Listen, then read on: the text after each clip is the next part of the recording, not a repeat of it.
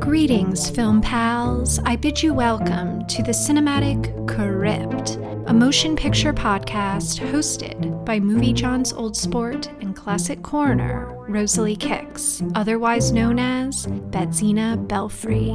Each episode, I travel 6 feet under and pry open a coffin of one of my favorite Hollywood corpses and perform a post-watch examination of one of their forgotten films. Lend me your ears and listen along as I summon the spirits of Hollywood's dearly departed and uncover your next favorite film from the grave.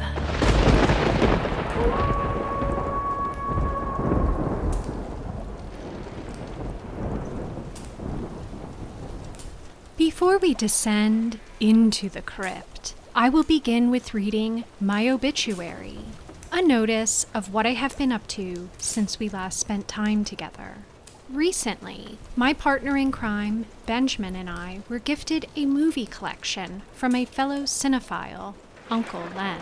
He was a family member of a dear film pal of mine, Liz Locke of CinemaSips.com. During this time spent on Earth, Len managed to acquire nearly the entire Criterion collection, and Liz, understanding that Benjamin and I appreciate physical media, shared some of this spooktacular cinematic treasure with us.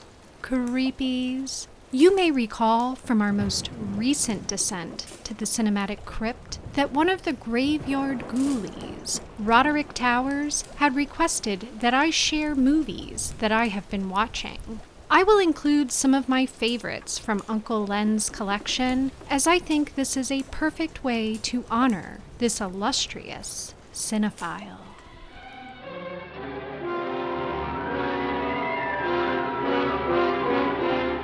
This could be the beginning of the end for the human race. For what men first thought were meteors or the often ridiculed flying saucers are in reality the flaming vanguard of the invasion from Mars. Looks like they're going to come out of that gully pretty soon. We'll have to rush our defenses to be ready when they do. Guard, you need plenty of reinforcements. We'll get them. Lieutenant, look! They slash across country like scythes, wiping out everything that's trying to get away from them. That explains why communication is cut the moment their machines begin moving. Montreal's blacked out. Nothing more has come through. Same thing that happened on the Pacific coast. Anything from them yet? No, Mr. Secretary. We've had nothing from San Francisco for over 5 hours. The nations of the world mobilize their armed might, rushing to defend the Earth against the unknown weapons of the super race from the Red Planet. Is there nothing that can stop the Martian death machines? Guns, tanks, bombs.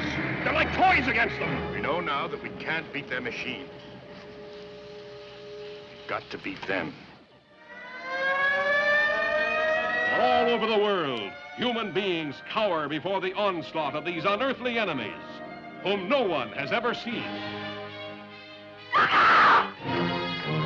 Panic that sweeps around the globe as the great masses of mankind flee blindly in a headlong stampede of hysteria.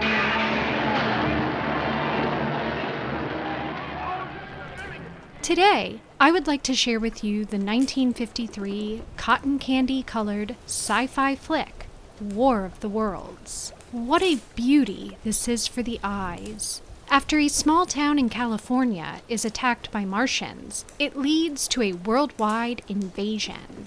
I loved the use of color in this film and wish more sci-fi flicks of today were this vivid, as I find they are typically dull and drab in appearance. The alien beings also looked rather creeptastic, with their stringy fingers and their Simon Says style eyes. If you are able to, I recommend finding this flick and watching it in your own crypt. Mwah!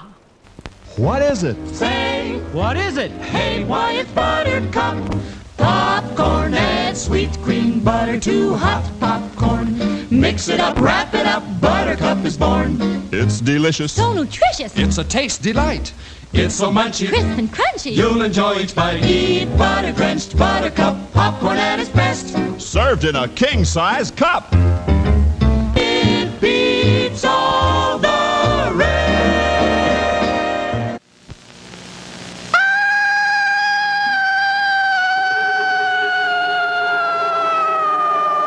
Good evening, and welcome to Screamin' and another creature feature. Yes, he's come back after a week's sleep to torment us once more. Once again, it gives me no pleasure whatever to present the frightful Dr. Shock.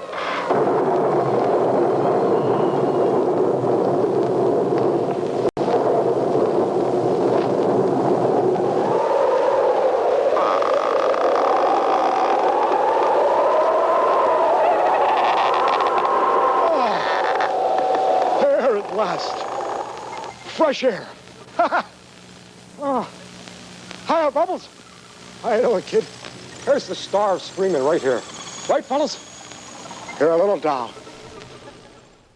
Creepies. You just heard the introduction of the creature feature show, Screamin', hosted by Joseph Zawislek, otherwise known as Dr. Shock, a former insurance salesman, deli worker, pinball arcade manager, truck driver, professional magician, and finally, horror host.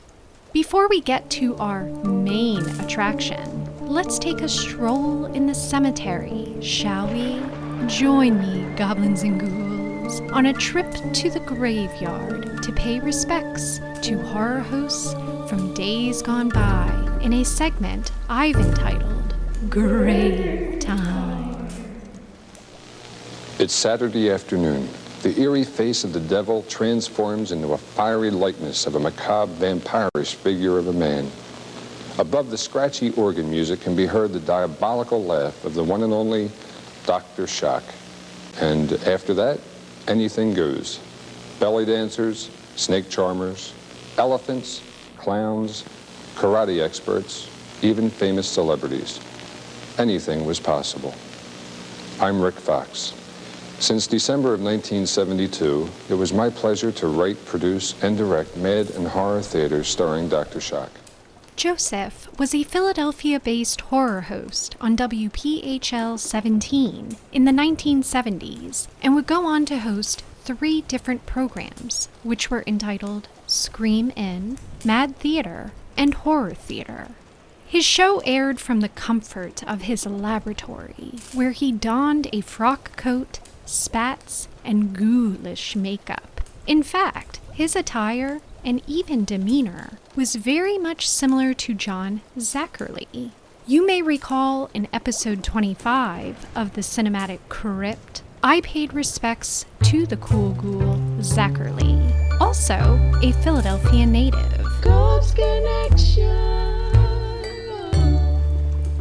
In fact, Dr. Shock was very much a fan of Zackerly, and it is said that this is where he got much of his inspiration for his character's persona, with Zackerly's permission, of course. Many would even say he was kind of a strange cross between Zackerly and Pennsylvania comedian W.C. Fields. I have to say, creepies, I'm not much of a fan of Mr. Fields. To each their own, I suppose. Oh, we're back. And my homemade monster is just about done. Look at that. What I've done now, while you were away, I painted some red lines in the face resembling veins. And I get this by using Stein's Stage Blood number 4. Don't go using vampire blood because that's dangerous to your skin. As a matter of fact, I do believe they took it off the market. And then get some gauze and wrap your head up, just like you see here, just like you had a headache, right? And a toothache at the same time. And this is a boy with a split personality, right? And I think you look okay. Now you're all set for Halloween. Right?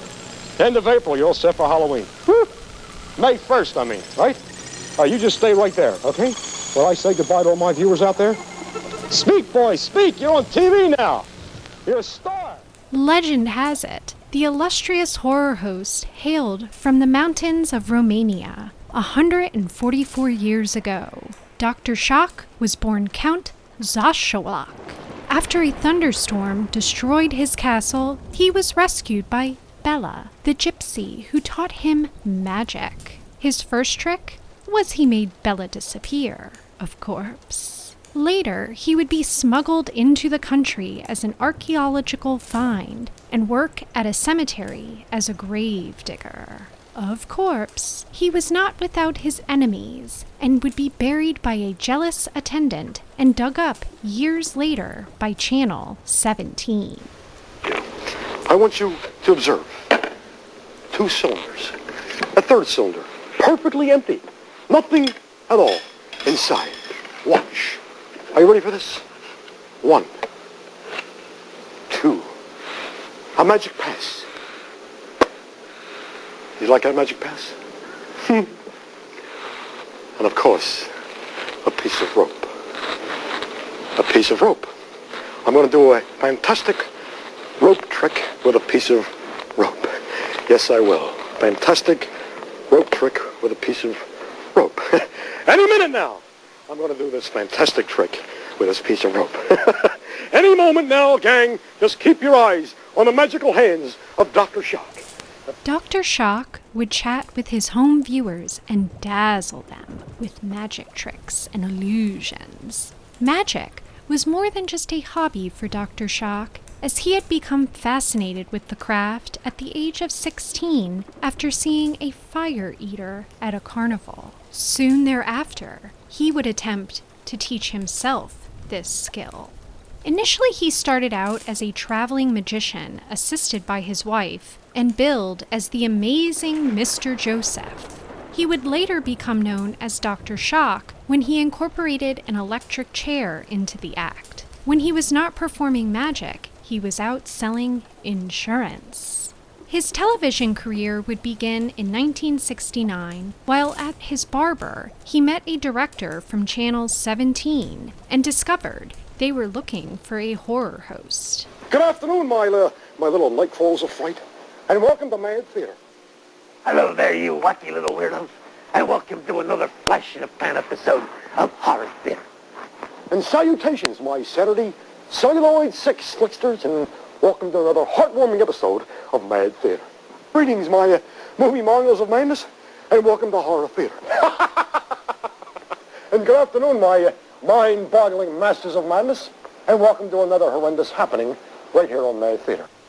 He would open his creature feature program with ghastly greetings such as, "My frog-faced fools of fright, my nostalgic numbskulls of night, greetings, my hokey hucksters of horror." His horror hosting career would start with the Scream-In program, in which a ghoul named Boris would serve as his hunchback assistant. The show would air on Saturday evenings, but unfortunately be canceled after 13 weeks. However, his horror hosting career did not end here, as letters from fans poured into the station in protest of the cancellation. He would end up back on the air, but his scar-faced, one-eyed assistant Boris would be replaced by his baby daughter, who he referred to as Bubbles. The show would go on to be known as Mad Theater, and then later, Horror Theater, and Dr. Shock would show a double creature feature on Saturday afternoons.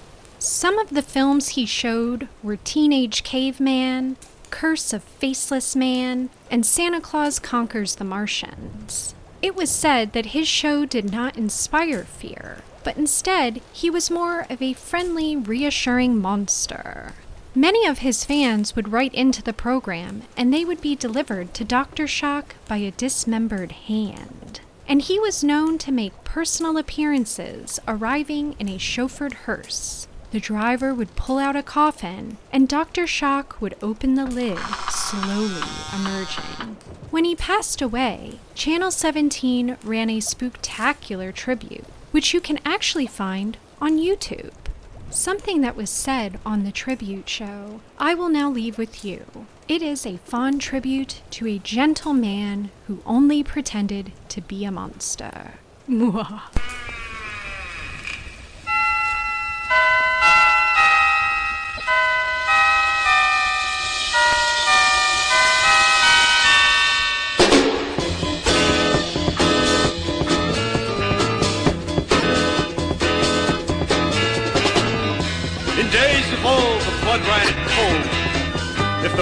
slave were saved. They shuddered at the vampire with his coffin for a bed. But who's the one that healed these demons, rose from the dead? It's the mad Dr. Shock.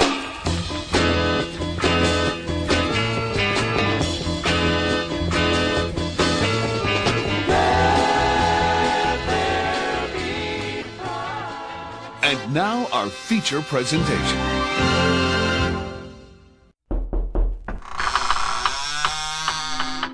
All right, film pals, time to grab your cape and get uncomfortable. It is time for our regularly scheduled spooky program. Follow me, but watch your step as you descend down to the cinematic crypt.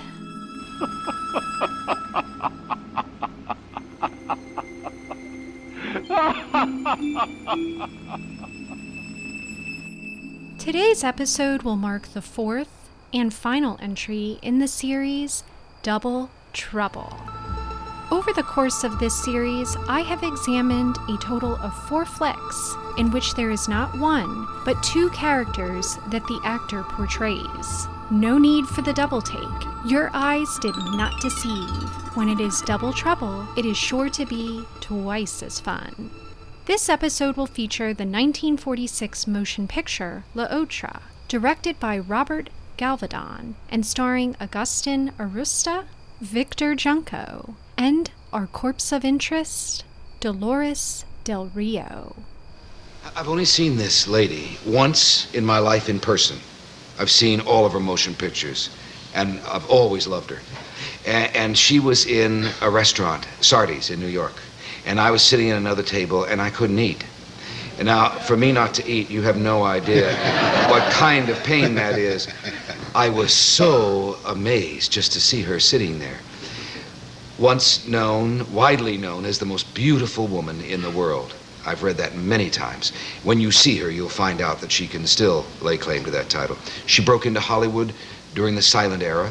She has a major role in The Children of Sanchez, giving her a career that spans 50 years, and it gives me great pleasure to present the beautiful Dolores Del Rio.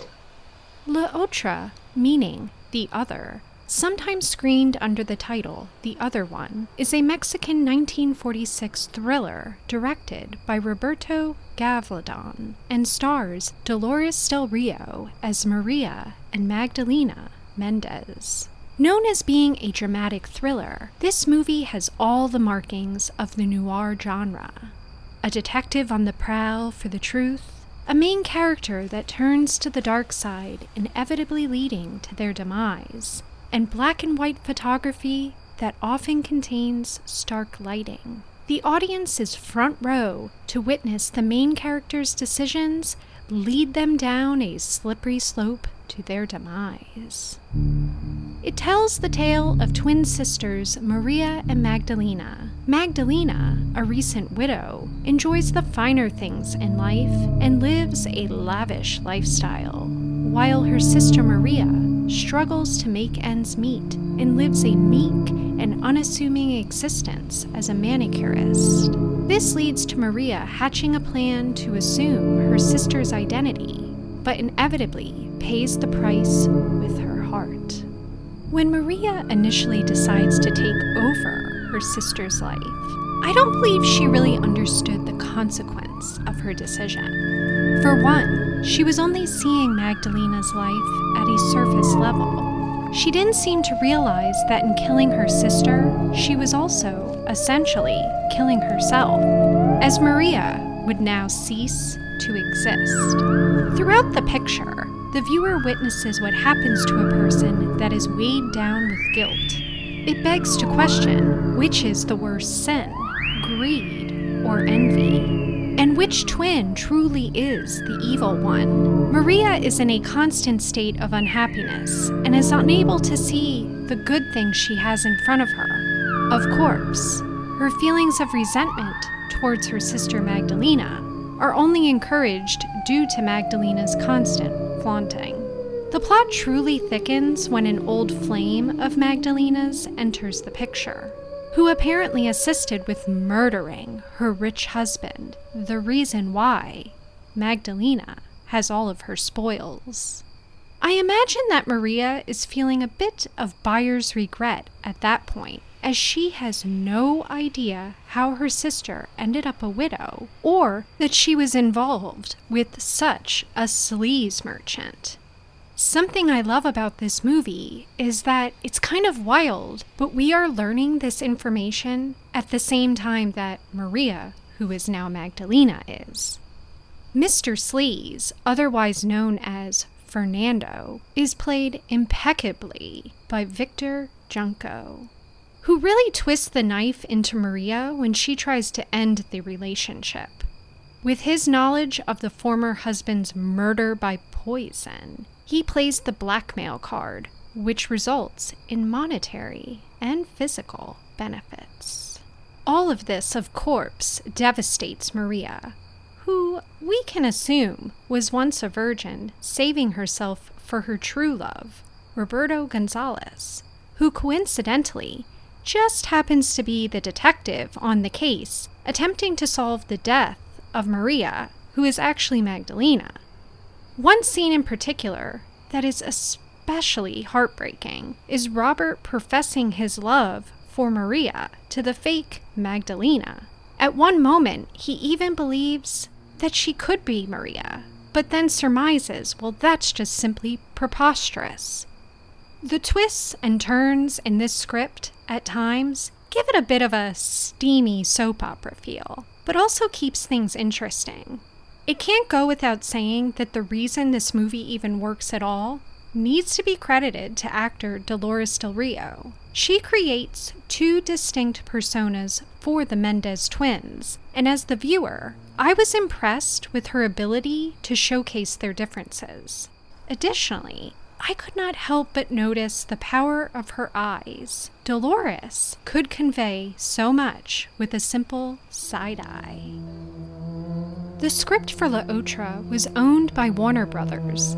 However, they passed on making it at the time due to the feeling that it too closely resembled the 1946 picture, A Stolen Life.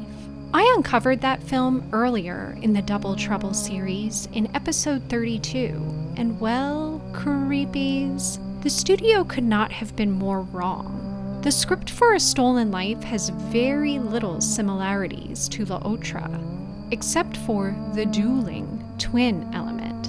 Regardless, Warner Brothers would later revisit the La Otra story, and it served as the basis for the 1964 Bette Davis flick, Dead Ringer.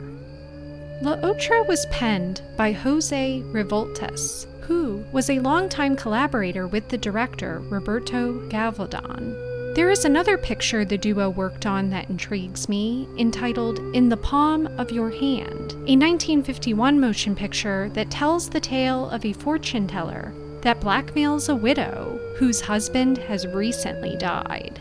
Sounds like the perfect flick for the crypt. What do you think, creepies? Maybe I'll do a series on fortune tellers and mystics. What do you think? Dolores would have a 50-year-long career in the motion picture business and is considered the first major female Latin American crossover star in Hollywood. She was first discovered in 1925 and would find much success during the American silent film era. Even with the introduction of talkies, Del Rio would not be held back, as she proved she had the skills for sound. Dolores had said this regarding her transition to talkie pictures. Many big stars didn't survive. Their voices were too high or they didn't speak English well enough. I survived, but it was difficult. I had to work very, very hard at my English. When did you leave Hollywood? I left Hollywood about, I never did leave Hollywood, really. You know, I have returned from Mexico to Hollywood a few times to do films here. But your residence was? The last one was Cheyenne Autumn with John Ford. And once in a while, yes, I work here. But your residence was a long time here in Hollywood. Oh, yes, for 16 years I worked here. And in 1940, I returned to Mexico and began what I call my second career. I pioneered, along with a few other actors and directors, a motion picture, a budding motion picture, and I think we did some very nice films there. And you've been doing stage work, too? too? Yes, I work on the stage, too. What brought you to America in the first place, Miss Del Rio? Well, in Mexico City at a party, I met an American director by the name of Edwin Carew. He saw me and he said, you could be the female Valentino. This was 1925, and Valentino was, the greatest star in Hollywood. And he said he represents the male, the Latin male on the screen, and I think that you could be the female Valentino. So I was very much intrigued, and I thought it would be fun and exciting to come over, spend a month here, work, in a picture, and return to Mexico City. And I never did return. I stayed 16 years. During the 1940s, when her career in Tinseltown would start to slow down, and due to roles she was receiving no longer challenging her, she made the decision to go back to Mexico. She could not have selected a better time, as the industry there was at its peak. She would go on to become one of the prominent actors of the golden age of Mexican cinema, which lasted from 1936 to 1956. She would eventually return to Hollywood in the 60s. One of the reasons I returned to Mexico and stayed in Mexico all of these years, working either on the stage or in motion pictures, is that I could, I have more freedom, you see. I could do more the type of things that I wanted. And in Hollywood, unfortunately, there is no secret. It's not a special soap, a special... No, it's a waste of time. All the creams and the soaps and all of those things that women spend millions of dollars on. They're no good, you know. You exercise, that's what you do. No, I don't like exercising. Don't like exercise. See, you're not supposed to say all this stuff. I walk, you know. Oh, you walk? I like to walk. Do you ever bump into Tony in Italy?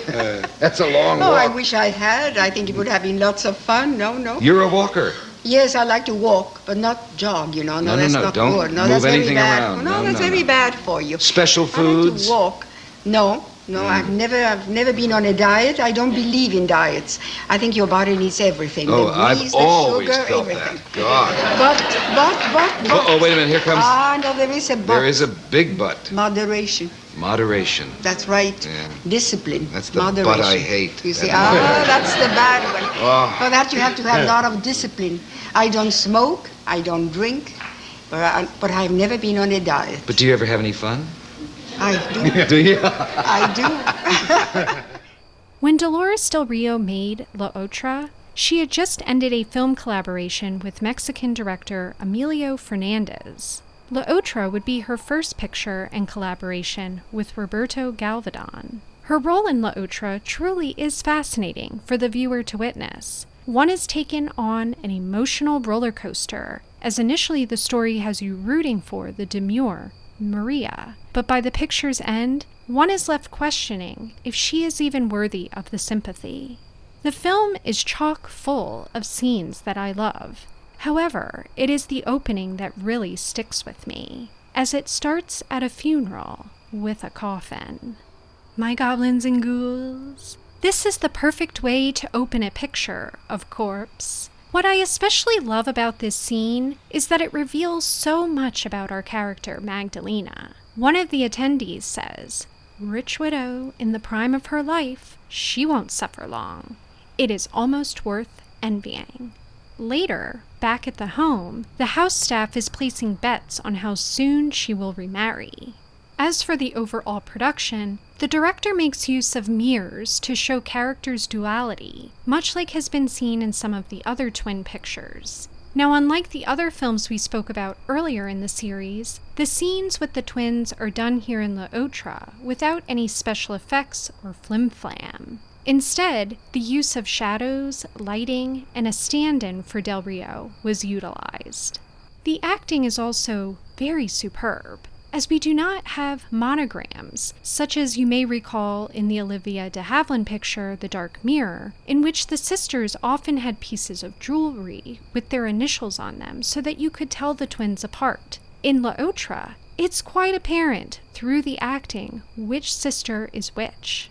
With Otra, Dolores Del Rio was given the opportunity to play two very different characters that both had their own individual depths and characteristics. I also found the production design and costumes to be quite something. When we first meet Maria's boyfriend Roberto, the detective, she saunters by on a city street and there are lovely department store windows shown in the background. Of course, I love the use of mannequins, but truly, department store window displays are such a relic of the past that I miss. As for the costumes, there is one scene in particular that comes to mind when Maria has become Magdalena. Giving her access to her classy wardrobe, she dons a blouse with hands on it. I kinda love it, because of course, I could not help but think about her past as a manicurist, but also it is kind of symbolic that Magdalena's life is now in the hands of Maria. While stumbling around the wild world of the internets, I actually found a paper doll of Dolores Del Rio with wardrobe from this film, and it just so happened to be that magnificent hands shirt. I will upload this paper doll to the Cinematic Crypt page on moviejohn.com so you can print it out and enjoy. One more note about the production that I would like to mention is the music utilized in the film. Much of the sound that you hear is that of a theremin. And well, creepies, I have put in my request to Dr. Ashley Jane Carruthers, who creates much of the sounds that you hear on this program, and I would like to incorporate a theremin into this pod. So look out. As for Dolores, she was often considered the female Rudolph Valentino, or as some would say, the female Latin lover. She was beloved in Hollywood and made many friends along the way, in particular that of Vincent Price, who you may remember was a corpse of interest on this show in episode 18, in which I uncovered the bat.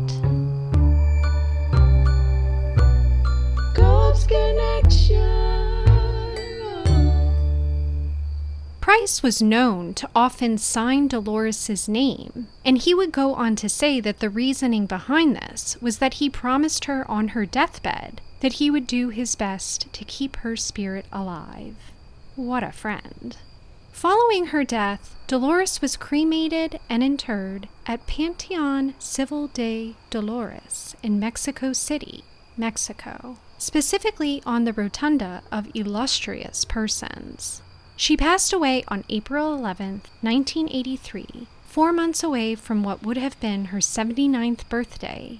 However, it must be said that legend has it, even before her eternal sleep, Dolores was known to sleep for 16 hours a day to maintain her beauty. I don't know about you creepies, but sounds like she may have been a vampire. When asked about her slumbering, Dolores said, "One of the legends you hear about me is that I sleep 16 hours a day. That is ridiculous. In the first place, it's physically impossible. Secondly, someone else would have to do my work on the stage, in motion pictures, managing my home. I sleep 9 hours.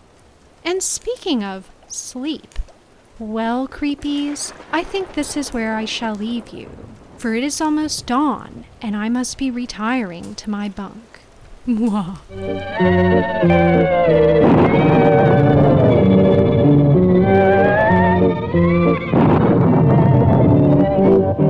Everybody in the valley has the strangest tale to tell, a story of a haunted house and a ghost they knew so well. If you pass by the haunted house there in the dead of night, you'd hear a woman's ghostly wail, but there was no ghost inside, for it was the yodeling ghost. She'd yodel in the cellar, hooray, hooray. The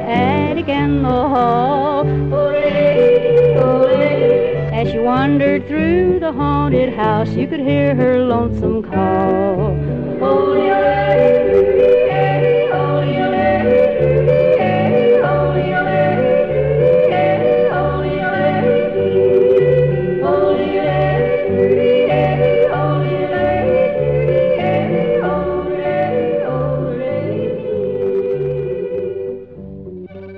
I hope you enjoyed this episode. If you are interested in watching Otra, which I'm guessing you probably are, as you can't resist a twin switcheroo tale filled with deception, forgery, and wills and thrills. Well, creepies, luckily for you, the film is quite easy to find with a quick Google search. I was able to watch it via archive.org. Now I have a question for you, my little creepies. Do you believe in ghosts?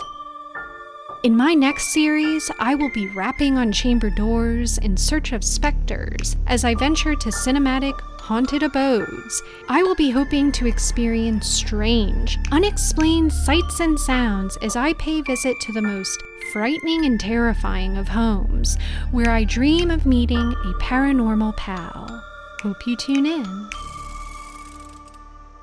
Until then, don't be a stranger. I want to know what you think. Drop your favorite little gravedigger a line at cinematiccrypt@gmail.com. If you have a suggestion for the show or a corpse you want me to dig up, let me know. You can also reach me on Twitter and Instagram at cinematiccrypt, or reach me via postal mail. Attention Movie John, and that's MOVIEJAWN, P.O. Box 20172, Philadelphia, PA 19145. I will always write back and include a personalized epitaph. Shout out to my Canadian film pal and fellow classic coroner, Dr. Ashley Jane Carruthers, for providing and creating a lot of the tunes you hear on this program. Also thanks to fellow movie genre, the Hollywood hunk, Hugo Marmucci, for the rad Cinematic Crypt logo. If you can't get enough of my soothing voice, you can find me on other programs that are part of the Movie John podcast network, such as Best Friends Forever, which returns this October. Simply visit moviejohn.com under MJ Pods, and while there, make sure to subscribe to our quarterly print publication.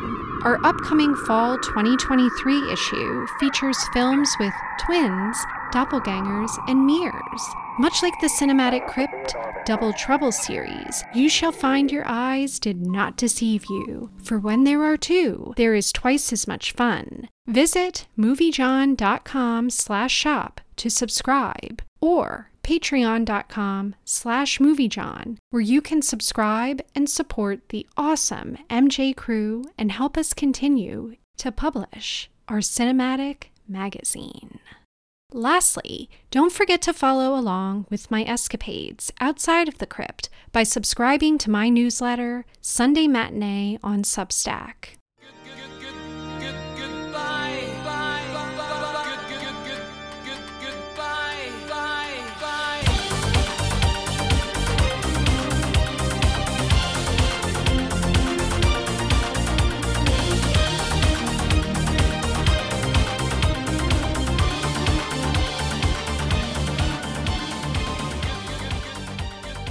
It is now time to close the coffin, and here I leave you to rest with my latest epitaph, my tombstone quote, compliments of Maria Mendez as Magdalena Mendez. Destiny has always pulled me away from the things I love. A reminder to all that visit my grave, make sure to bring me movies to watch, as I don't know if they will be available in heaven. Which, of course, is most probably definitely where I'll be headed. Mwah. I now leave you in the hands of the very nice, very evil, very famous AEW superstar Danhausen. Goodbye, film pals. Greetings, goblins and ghouls. This is Danhausen. Very nice, very evil. This concludes our trip to the graveyard. Until next descent into the cinematic crypt, be sure to follow your illustrious spooky host, Batzina Belfry, or Belfry, whichever you may prefer, on Twitter at Cinematic Crypt, so that you'll never miss a corpse. Yes, Join us next time for another trip 6 feet under to pry open a coffin of Hollywood's past, or be cursed.